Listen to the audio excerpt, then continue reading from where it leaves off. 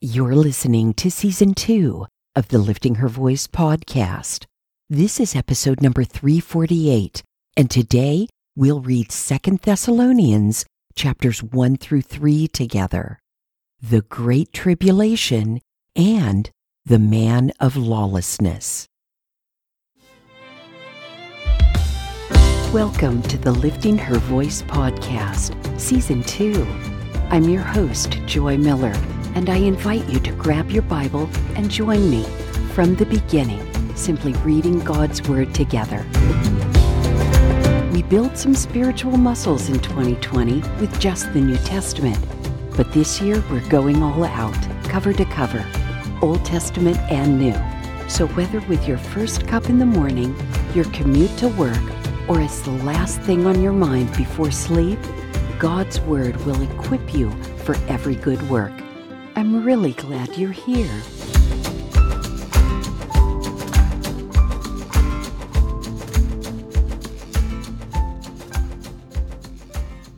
Yes, we're starting a new book today, but don't blink. You might miss it. This is Paul's second letter to the church in Thessalonica. Apparently, the problems that existed that Paul wrote to them about in his first letter not only still existed, but had gotten worse. Each of these three little chapters addresses one of those problems. The Thessalonians were still suffering horrible persecution for their faith in Christ. The false teachers were still sowing fear in the Thessalonian church about the day of the Lord. To make it worse, they credited Paul with the lies they were spreading. Finally, Paul admonished those who were idle. The book is nicely ordered, one problem per chapter, and each chapter ends with a prayer for that particular problem. So, let's dive in. 2 Thessalonians chapter 1. Paul, Silvanus, and Timothy, to the church of the Thessalonians in God our Father and the Lord Jesus Christ. Grace to you and peace from God our Father and the Lord Jesus Christ. We ought to thank God always for you, brothers and sisters, and rightly so, since your faith is flourishing and the love each one of you has for one another is increasing. Therefore, we ourselves boast about you among God's churches, about your perseverance and faith in all the persecutions and afflictions that you are enduring. It is clear evidence of God's righteous judgment that you will be counted worthy of God's kingdom, for which you also are suffering, since it is just for God to repay with affliction those who afflict you, and to give relief to you who are afflicted along with us. This will take place at the revelation of the Lord Jesus from heaven with his powerful angels, when he takes vengeance with flaming fire on those who don't know God and on those who don't obey the gospel of our Lord Jesus. They will pay the penalty of eternal destruction from the Lord's presence and from his glorious strength on that day when he comes to be glorified by his saints and to be marveled at by those who have believed, because our testimony among you was believed. In view of this, we always pray for you, that our God will make you worthy of his calling, and by his power fulfill your every desire to do good and your work produced by faith, so that the name of our Lord Jesus will be glorified by you, and you by him, according to the grace of our God and the Lord Jesus Christ. 2 Thessalonians chapter 2. Now concerning the coming of our Lord Jesus Christ and our being gathered to him, we ask you, brothers and sisters, not to be easily upset or troubled, either by a prophecy or by a message or by a letter supposedly from us, alleging that the day of the Lord has come. Don't let anyone deceive you in any way, For that day will not come unless the apostasy comes first, and the man of lawlessness is revealed, the man doomed to destruction. He opposes and exalts himself above every so-called God or object of worship, so that he sits in God's temple, proclaiming that he himself is God. Don't you remember that when I was still with you, I used to tell you about this? And you know what currently restrains him, so that he will be revealed in his time. For the mystery of lawlessness is already at work, but the one now restraining will do so until he is out of the way, and then the lawless one will be revealed. The Lord Jesus will destroy him with the breath of his mouth, and will bring him to nothing at the appearance of his coming. The coming of the lawless one is based on Satan's working, with every kind of miracle, both signs and wonders, serving the lie, and with every wicked deception among those who are perishing. They perish because they did not accept the love of the truth and so be saved. For this reason, God sends them a strong delusion so that they will believe the lie, so that all will be condemned, those who did not believe the truth, but delighted in unrighteousness. But we ought to thank God always for you, brothers and sisters, loved by the Lord, because from the beginning God has chosen you for salvation through sanctification by the Spirit and through belief in the truth. He called you to this through our gospel, so that you might obtain the glory of our Lord Jesus Christ.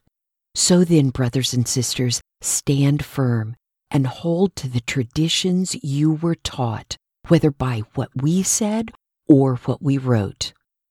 May our Lord Jesus Christ himself and God our Father, who has loved us and given us eternal encouragement and good hope by grace, encourage your hearts and strengthen you in every good work and word. 2 Thessalonians chapter 3. In addition, brothers and sisters, pray for us that the word of the Lord may spread rapidly and be honored, just as it was with you, and that we may be delivered from wicked and evil people, for not all have faith. But the Lord is faithful. He will strengthen you and guard you from the evil one.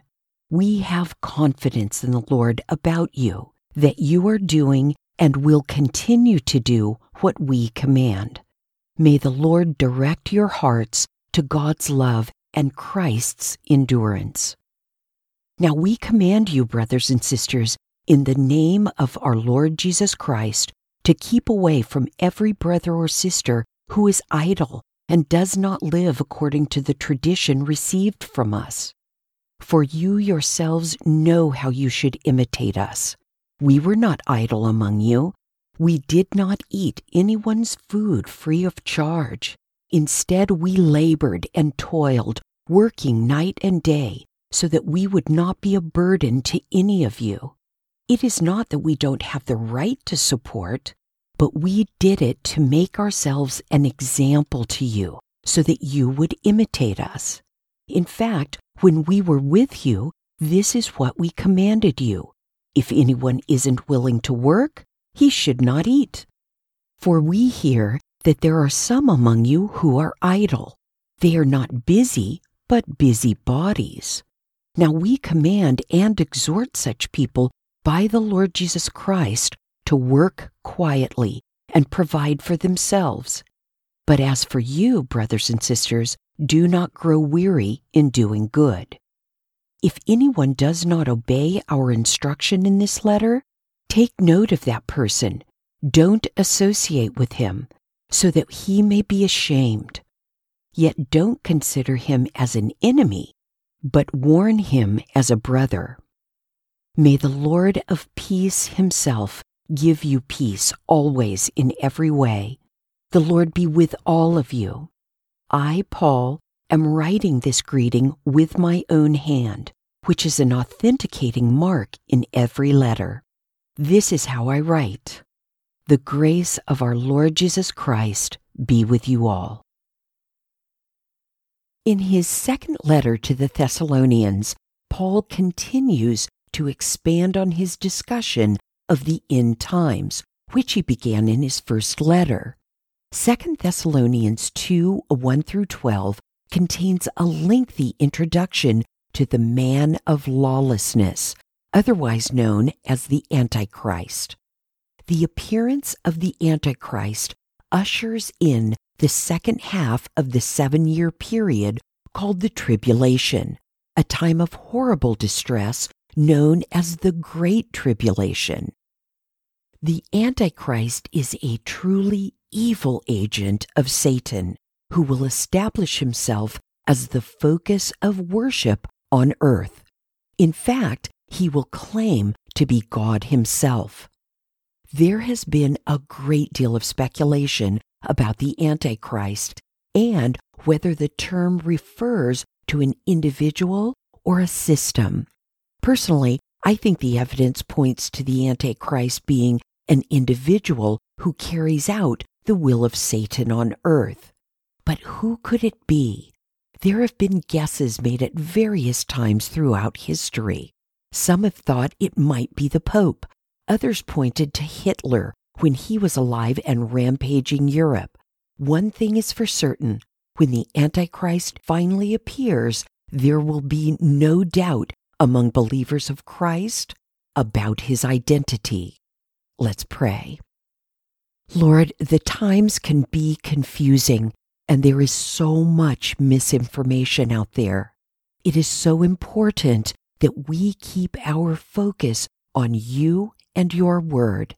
Help us to remember that we are not to keep our focus on the end times, but instead are to continue to do the work of spreading the gospel here and now. Help us to reach the unsaved, Lord. Amen. Are you confused about what will take place during the end times? Tell me about it at liftinghervoice.com, Facebook, Instagram, or Twitter.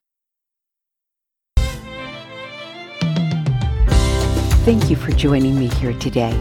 I pray that by spending time in His Word every day, you will be changed.